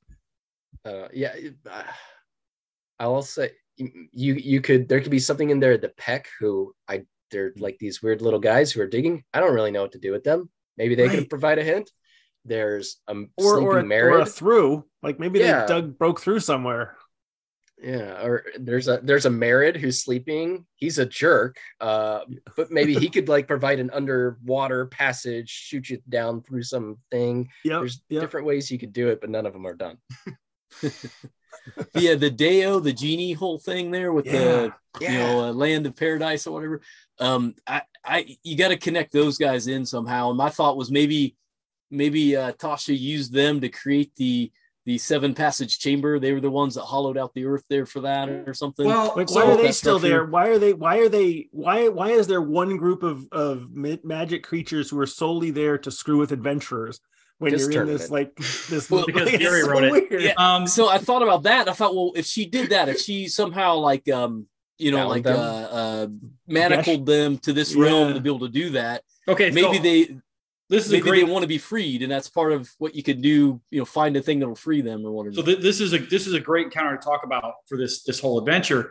I think why you have a lot of this weird stuff going on here is kind of the backdrop to this whole dungeon complex is it's kind of a nexus where a bunch of different the elemental planes kind of converge and created this weird dungeon monster hotel. So this encounter we're talking about is the PCs walk into a room and they see a midget, okay, which you probably can't do in 2023 anymore. But anyway, you walk in, you see a midget, and then you see 2 beautiful belly dancers come rolling out, right? And there's a eunuch there guarding them. I mean, this is just a great setup to what are you going to do? Okay, guys, this is what you see. Now what are you going to do? Yeah, you've been going through caves. This is wildly different. Different, right? It's plush. There's pillows. There's silken sheets. There's all this stuff, and these girls are dancing exotically, and all they want to do is kiss you and that kind of thing. And then in the next room, there's a lurker above dropping in. I mean, just great setups like that. But I think if you get caught up too much in trying to change all this to make everything make sense, you really do lose a lot of the throwback nature of this, the old school feel. This how evocative this is to how kind of the game evolved from something. Again, we're talking. This was originally written in 1976. Dungeons and Dragons barely existed in 1976. So I think to have that flow through 5, all these different versions and be available in 5e, I think is a fantastic thing. So I don't want to get people too caught up in the fact that you need to change everything in here because it's weird. I would definitely change the frustrating parts, right? I can't get from A to B. It really needs to go away. Just make it a little bit. You can put a little hurdle in there, but make it easy. I changed very little. Thing is garbage, right? The teleport chamber thing to try and get to the center. I know why it's there. It just doesn't really work very well. I changed the teleport chamber and I gave extra hints at the interior door puzzle to get to that final room.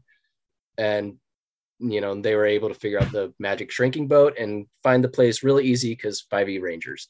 But sure. Besides those things, I changed almost nothing at all, and my players absolutely loved it. There were no funhouse aspect of it. I love.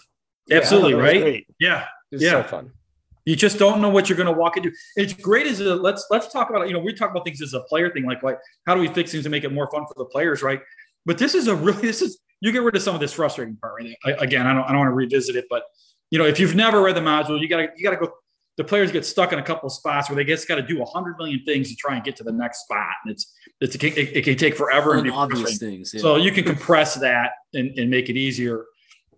But the funhouse part that Edwin just mentioned, which is a great term for this, is this is fun. Really, this is a really fun adventure for a game master to run or a dungeon master to run because every room is just so wildly different. You just get to do all kinds of different cool things and just sit back and watch the players just squirm sometimes it's joy. There's a huge variety of enemies too. You got to use a lot of those monsters you've never used before. Yes. Yeah. And especially there's 2 different situations in here where you're going to fight a monster kind of thing where it one of its special attacks basically disintegrates something you're wearing or carrying. And so I remember reading something a long time ago saying this is just another one of these Gary adventures where the players can walk in, and walk out buck naked. So because it's just how it is set up that way, but still have all the treasure, right? But all the shit they walked in with ain't there anymore, but they got a bunch of new stuff. So there's some fun in here with that. I'm completely off topic here, but I had a question on the tournament setup, and I don't know if you guys have answers, but one of the things I noticed was that so they have a bunch of pre-gens, which apparently were the ones that were and it looks to me like the classes that require the least XP to advance have the lowest level. So we've got a 6th level fighter, a 7th level cleric, 8th level fighter, 9th level thief, and then a 4th level fighter, 9th level magic user combined, which is like 1 billion XP. Right. And then a 4/4/5 fighter, magic user, thief, half elf. And like, to me, like, it's the only thing I've ever done. Like when I've set up stuff like this of high level first edition stuff, what I normally do is I say, okay, everybody has 10,000 XP. So that's a 9th level thief and a 4th level magic user or whatever it is. Right. As opposed to the Build opposite. as well, yeah. Did you have any, is that like? So I think I've written a lot of tournaments myself. So there's a lot of balancing in the player characters that is involved in that. And a lot of times it doesn't make a lot of sense. Now, I tend to shy away from this kind of like big variants, but where you are going to see a lot of especially a lot of 1E adventures where dual class characters, it would really oftentimes does not make sense. The Slave Lord series is the same. There's a couple of dual class characters in there that their experience level, if you add it up, it's like, wow, they have enough experience where all the rest of the guys should be 10th level, but they're all 5th. So, that's something that's very common just because you can't, you really just can't have a bunch of 6th level characters running around. And then the multi-class guy is third with 12 hit points. Because he's going to die fast. Well, I was thinking about that because the 9th level magic user, 4th level fighter, those 9 levels of magic user don't give you money hit points. That's for sure. Right. But they give you some good offensive power. Right. But let me ask this, because somebody kept the pre-gens out of the copy I have. Yeah. Do the lower level guys and gals, do they have like maybe extra magical weapons or they magical all items? have magic items? They all got magic stuff. Not balanced. They're pretty well set up group, it seems like. I think that's why. I mean, there's definitely some balance missing with that, and there's always going to be some player characters or tournament player characters which are significantly stronger than others. It's just the way it is. But oftentimes, that lower level power character will have some sort of odd magic item or something that was really helpful later on, or access to some certain spells which might, in an encounter, be really, really critical. Scrolled high on the HP. Right. Yeah. I was actually picturing, I'm glad you're saying you think it was balanced, because I was really picturing Gary and whoever there with like I'm gonna roll 3d4 for their level. Like, so here's the thief. Look at that, he's 4th level. Okay, well, there we go. I'm not saying he didn't do that, okay? It is scary. I mean, we gotta remember, it's just we're gonna get things that will never make sense to the normal human. Okay, just won't. All right, so Lou, I think I interrupted you there. You go ahead. That's good. I think the first thought I had was I wanted to talk about the troglodyte encounter, because I thought that was just awesome. That one is great. So you have the band of troglodytes. You have the one champion that has a sword that creates illusions. It looks like he has a whole army with him. Yeah, that one's so good. That was sweet. Yeah, no, there's some really good. I mean, almost all the encounters are really good. I really, it's much neutered in 5e and how green slimes are there. But the cave where you can find this like dead elf who's just like died of dehydration. Yeah. And he's got like a magic item on him. I think it's cursed though. Yep. But if you look up, it's because there's green slime all over the ceiling and he was afraid to get slimed. He was afraid to cross it. Yeah. Yeah, he tucked in there and never left. It was like, and then eventually and turned if I remember to right, he's got in his backpack like a blanket of devouring too, or something like that. So if the slime doesn't get him when they try the magic item, it'll get him as well. I think he had like boots of dancing or something, where you try to run away and you just end up dancing or something like that. Maybe.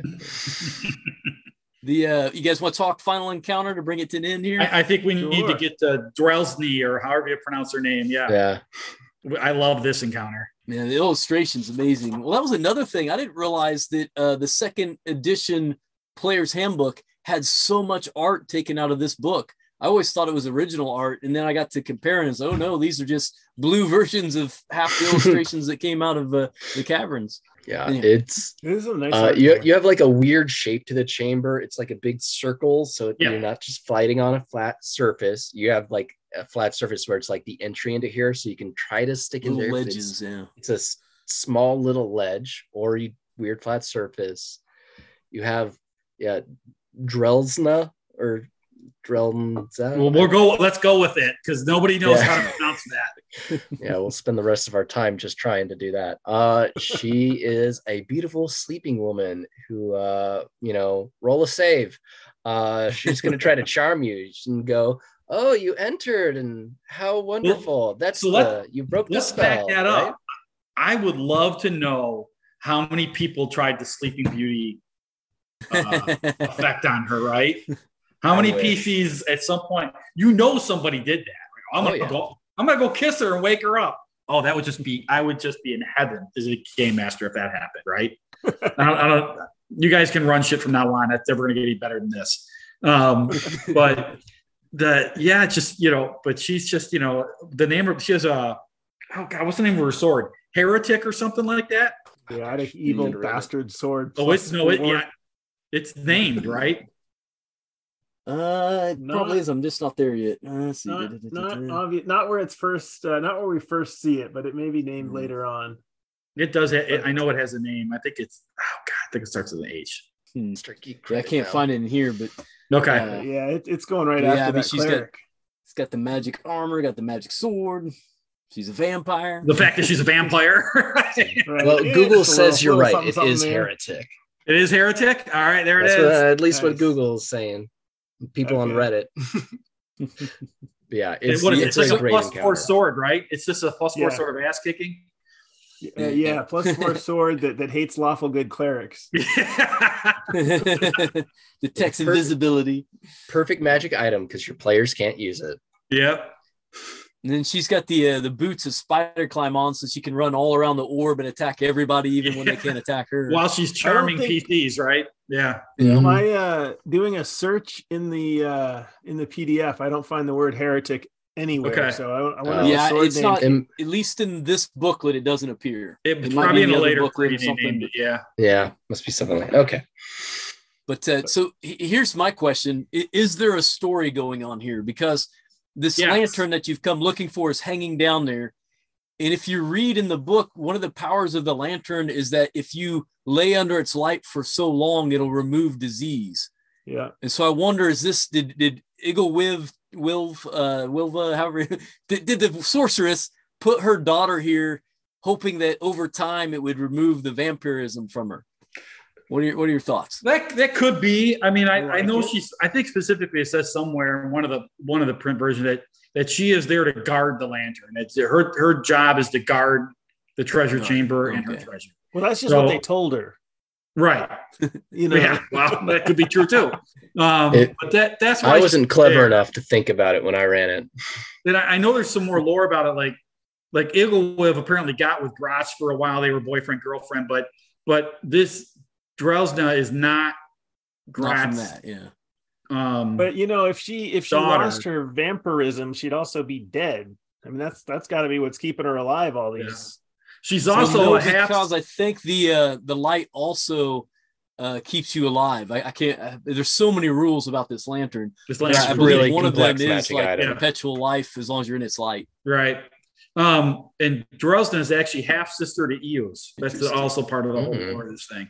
There is a bunch of backstory which could be tied in. Yeah, it is kind of fascinating. So, but it never says who the father is. I don't think that's not been disclosed. Or so I need to read Tasha's and see if it says anything in there because I have not read that book yet. How would you bring any of this stuff into the game? Because obviously it's a fight. Like she gets up, she charms, she pulls the sword on the cleric, and and it's a fight from there. So if I tried having her talk for a minute. You had him talk. What'd she talk about? Just like, oh, you've broken the curse. All you needed to do was enter my chamber. I'm cursed here, and then but it devolved pretty quickly. It was, why do you have? But that did they find So out like that she's the daughter of the sorceress, or like, I mean, it's one thing to have a conversation and get I the think fake I said something backstory like in. my evil mother cursed Okay. me. I There think, we go. I think I said that. I like that. It's been a few years though, so like, Yeah, I tried to like- make I So like in your that version, today. she was there just to protect the treasure. Then Yeah, I like that. I like that. But I just got so excited that they actually got there, and I could use this as and play, Dungeon Master NPC. Just go at it. When you talk about a set piece encounter for like the end of an adventure, this has all of it. Yeah. It does. It's a Cool great terrain, payoff. cool right? creatures. It's a great payoff for the player characters, right? Because they enter this chamber and they see this situation. Okay, what exactly are you going to do, right? Are you, hey, who wants to go up and kiss her, or what do you do with this? Is she dead? Is she sleeping? There's so much you can do with this and have fun with it. It's just a great epic end encounter with a badass villain who is obviously a vampire, so you can bring her back later on, depending on how things work out. My players really did not want to. From the very second, they didn't trust anything about the room. But we had also just come off of like Temple of Elemental Evil, so they're like, we know Gary's tricks. You can't trust anyone in a dungeon. Not anyone, right? I don't care if they're tied up and whatever, right? But it's just, and I mean, everyone knows what they know. So, but it doesn't mean you can't have fun with it, because it is a great setup at the end, because they have gone through hell on earth just to get to this room.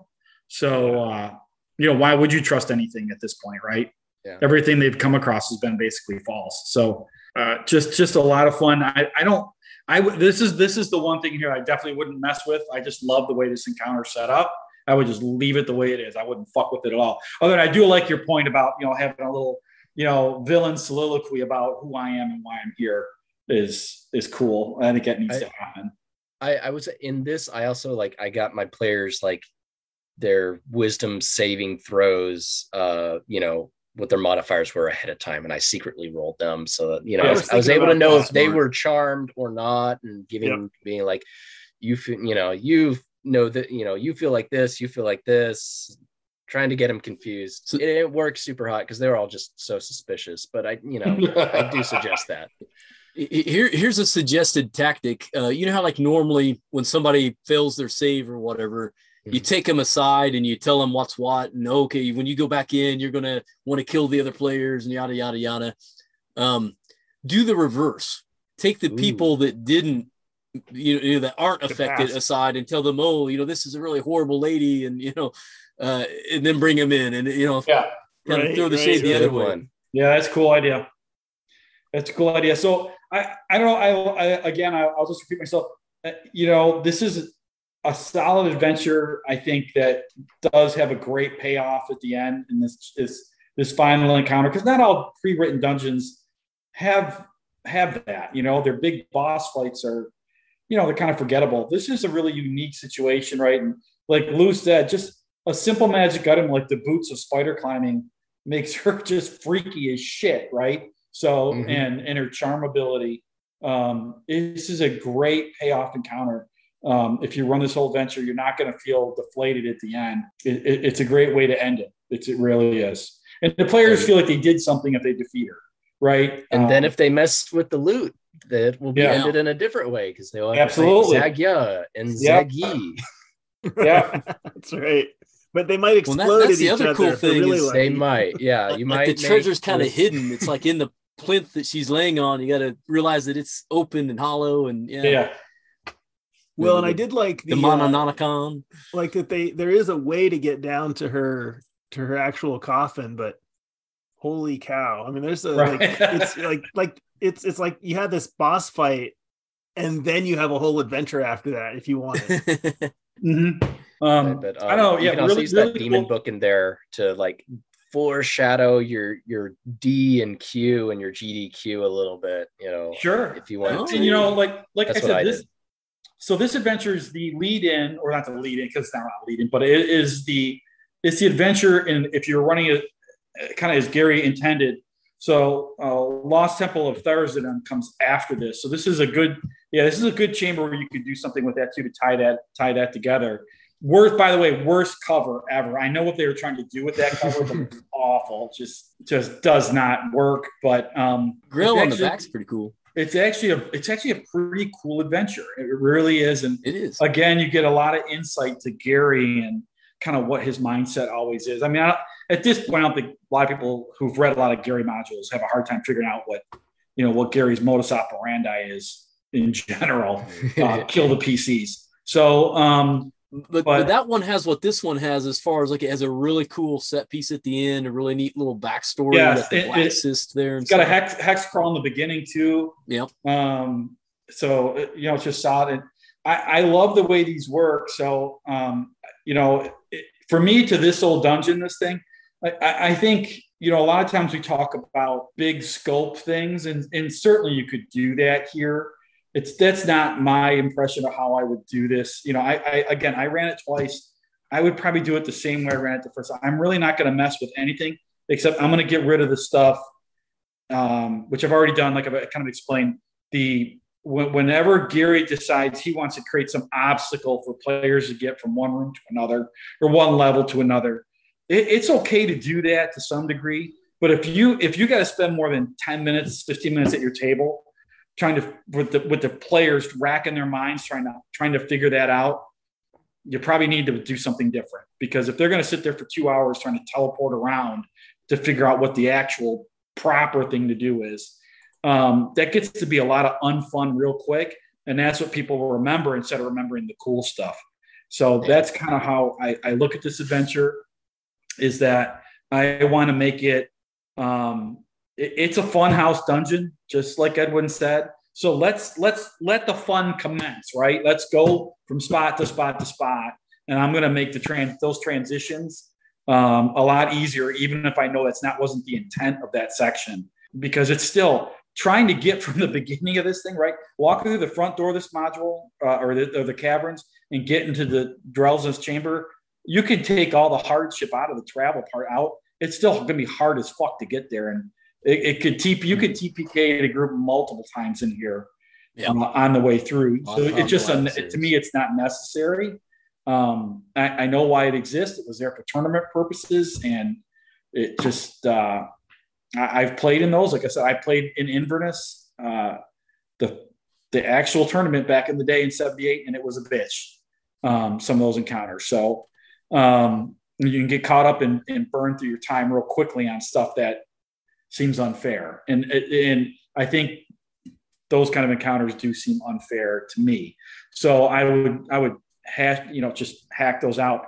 But the rest of it, I like it. I really like the way this thing works, and how it kind of and it can lead into Tharizdun too. Because Tharizdun is kind of it's a really cool concept anyway. So now that I got done soliloquy, I'll let you guys talk.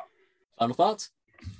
I'll say similar thoughts. I really wouldn't change that much. I've said what I did change, and it was mostly the stuff where this is hard to figure out. It will be frustrating, or let's just make this more obvious, or let's turn the weird teleport to another realm room into teleport into a 5-minute montage, and then you're back. Which, sure, tournament, but in campaign play that doesn't work the same. Yeah. So all in all, it's one of my favorite classic adventures. Yes. Edwin. No, I got nothing to add. Have you ever played through it, Edwin? Nope. No. Okay. All right. I was curious, because I know sometimes it's fun to hear your thoughts on these things, like as a first time read and that kind of stuff. Yeah, no, this was my first time read, and I, as I said, I really enjoyed it. But I think we've covered. Yeah, I would change how they get there in terms of what the hook is, and then I would get rid of some of the non-fun roadblocks. Right. Oh yeah, that's right. I know I did mention that, right? The hook thing is, again, think about that if you're going to run it. Saddle the PCs with some little weasel dude that's going to hang around with them, and they really shouldn't get killed off right away, because it could be a significant hardship. It changes the cosmetic of a lot of these chambers. It's kind of fun. Yeah, no, having to protect somebody. I feel like anytime you can have two goals going at the same time. So protect somebody Yeah. and kill some creatures or whatever it is. It makes a lot of the stuff way more interesting. Yeah. Have your A plot and have your B plot. It's just like Yeah. TV. Yeah. My only throw in is, I You're gonna remembered put it being in a lot space more on a demonic. spaceship. Oh wait, no. I remember it being a lot more about the demons that were left in there after she was done. And I want that. I think that would be a cooler thing and more, oh my goodness, what's left from the other side still crawling around down here. So from the point, there's a bridge that's got like skeletons and stuff on that. From that point forward, I'd keep making it get darker and grittier and maybe throw in a few more of those like lower demons and things to have the characters mess with. So I look forward to your eventual DCC publication. Yeah. All right. Well, it is getting late, but it is not too late to do some geek credit. Oh, here we go.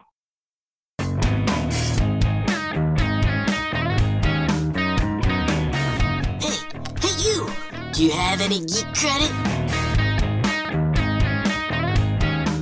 All right, Steph, we're going to play some geek credit, but first I need you to roll a die if you got one there. You got one handy? You can even flip a coin. 6 right next to me. Or flip a coin, yeah. So we're going to say, what do you got? You got a die? I got a D6.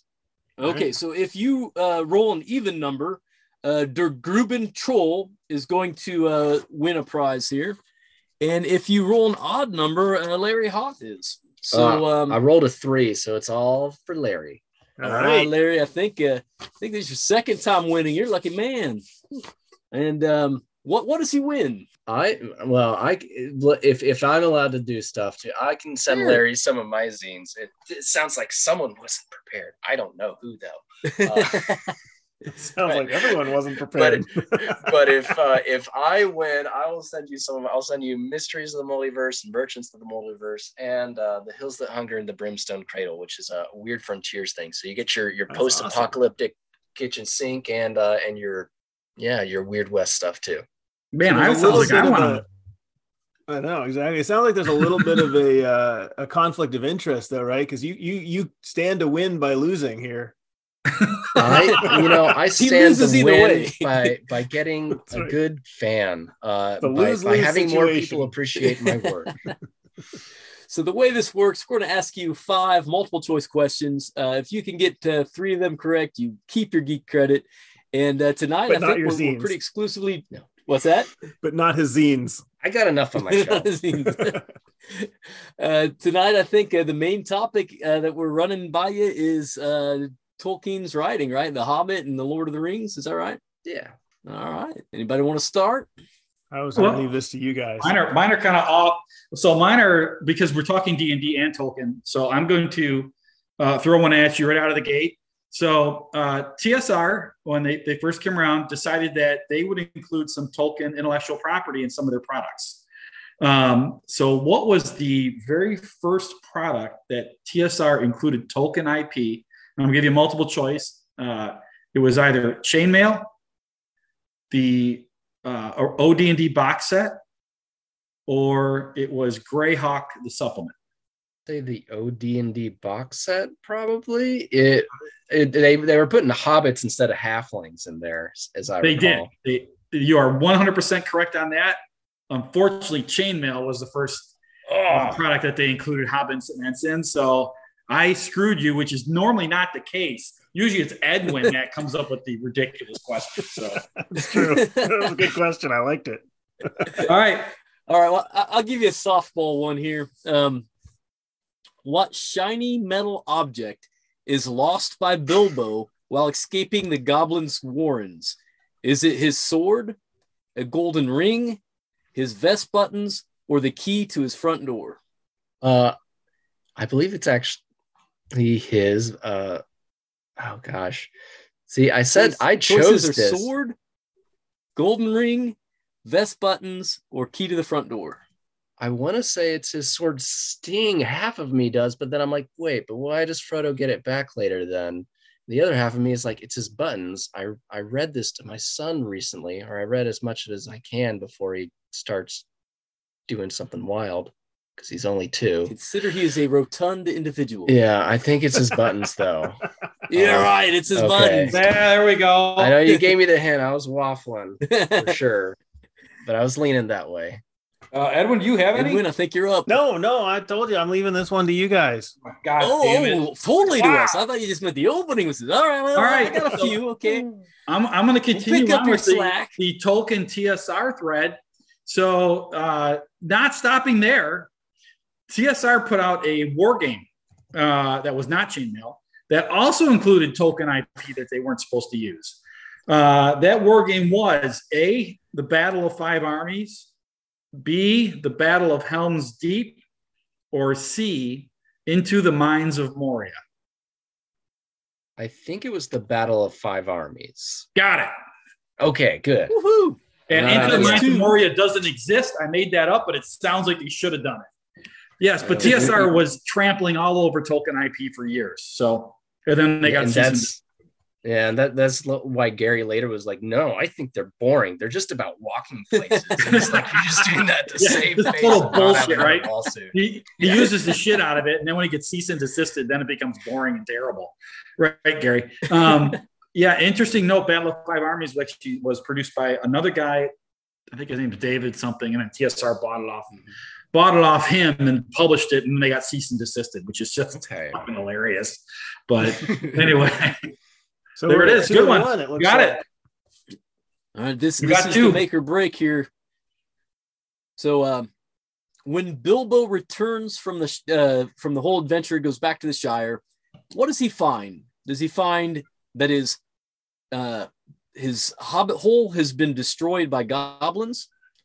Does he find his house full of dwarves waiting to celebrate his return? Does he find his cousin waiting at his door to hear his tale? Or does he find that they're auctioning off his property? They're auctioning off his property. I forget which branch of the Baggins family, but he never forgives them, and they're still jerks in the Lord of the Rings. Yes, they are. All right. Geek credit is made. All right, we do have one more question we got to give though, but he does have his credit. All right. I actually had another one I just made up on the fly. I got one here. I got it. Right. In the Fellowship of the Ring, our 4 intrepid hobbits are running through the old wood, and they decide to go to sleep somewhere where they shouldn't. And the next thing you know, they are under attack by a creature. Was that creature a wight, a wraith, or a ghoul? It was a white, a barrow white. Barrow white. There we are. Nice. Yeah. That was my song. Good old Tom Bombadil had to save him. Yes. Tom Bombadil came in singing and saved him and took all the white's treasure. It's just a great fucking D&D fight. I love it. All right. Well, that's geek credit. 4 out of 5. Pretty good. Great news is you you made your geek credit. Bad news is you're going to the post office. That's all right. I'll pass Larry's information on to you when I get it. So we're wrapping up here, but January 17th, we've got Elfland Beyond the Fields We Know coming out on Kickstarter. Anything else that's coming up that listeners need to be aware of? I am also releasing just out on there, not doing anything too special, a series of Rune adventures. Rune is like a solo grid-based game, and I've got something that's very inspired by the video game Bloodborne that I would have loved to do something in DCC, but that game has a very isolationist, you're alone feel, and this is a solo thing, so it works better for that. But really, yeah, check the Kickstarter. It's a zine. It's 2 full-size adventures. It's a pamphlet adventure. There's a so-on patch, and the patch and the zine cover, they're by Bruno Prosecco. He did the cover for issues 3 and 4 of Knock. So. And nice. Doing a poster of that is one of our later stretch goals. So sweet, just gorgeous art in there and on there too. And then probably a song from Loot the Body. I fully expect to hit that stretch goal, and it is. He just sent it to me a couple days ago, and it is a really, really amazing song. as soon as I make the Kickstarter video, I will probably be going on that. So people will at least be able to hear it there and on all the places you can hear his music. All right, awesome. I'm looking forward to it. Like I said, I'll make sure I get a link to it from Lou or somewhere else too, and we'll definitely try and we'll put you in the Pacesetter newsletter coming up. I know we got one coming out, so I'm interested in this. Sounds like a great Kickstarter, so I'm going to back it. Sure, I'm pumped. Let's follow up. Stefan, where are you going to be this year? You're going to be. You mentioned you went to LongCon this last year, which somehow I missed you. So are you going to any conventions this coming year? I plan to be at ChupacabraCon, which is down near Austin, Texas. Okay. North Texas RPG Con and the DFW area. Then LongCon again. Okay. Have you ever been to an NTX? NTX. North Texas. North Texas, yeah. Oh yeah, I've been there. I was there last year. I was there. My anniversary is right around the date of it, so gotcha. Some years I'm able to get there less, and some more. Well, I'll see you there for sure. I mean, I can't believe we haven't met at one before because I've never missed one of those. So I'm excited. That'd be great. So especially for viewers, a while, yeah, just because it was like, okay, it's anniversaries fall on the same weekend again and again this year. So I get it. Game Hole used to always fall on my wife's birthday, so that was a non-starter. But cool. So ChupacabraCon, North Texas, and then you're going to go to LongCon. Did you mention? LongCon for sure, and cool. Lone Star Game Expo. That's a little one in Grapevine, Texas. So I'll be all right. Yep, those are the four. I've heard about that one too. So.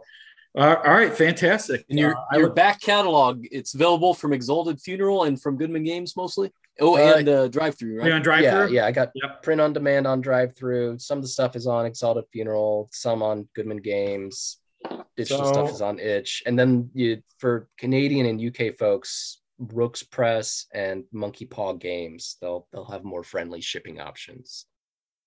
All right, folks, that's our 1 hour episode of This Old Dungeon. Making good on our New Year's promise. Awesome. Good for I've been one of your hosts, Lou Alu. All right, wait, Lou, before we go, hold on. So I failed my drive-through pimping check. Lost Cameras is available on Drive-through. I just looked. I already told you that. I bought it there. And I didn't look before, but you can also get it. I think you can get it. Yes, you can get it PDF for $4.99. Yeah, print copy for $8.50, or both for $10.50. So nice. I know not all the old TSR modules are in, but Lost Cameras is on there. So if hopefully you're interested in it. We really need to get with Drive-Thru. I've got a contact there. We pimped them enough. We need to start getting. You can do it. Yeah. I haven't done the affiliate link thing, but as long as you've already got a publisher account on there, look in the publisher page, bottom right, and there's like an affiliate link thing. I haven't actually gone through it, but it's there. It is there. Yeah. Beautiful. So yeah, this is one I definitely, by the way, I know you're trying to get out of here, Luke, because you've been on here for 17 hours, but this is one guy. Hey guys, go pop the I think what did I say? It was $10.50 for the $8.50, $10.50. Yeah. For both. Yeah. For the both, just do it. This is a no-brainer. It's a great adventure if you don't own it. If you don't, just pick it up and get the print copy, people. You just need it better than the fucking PDF. All right. $7,000 can be yours. All right, folks. Happy gaming. If you can find them. Good night, everybody.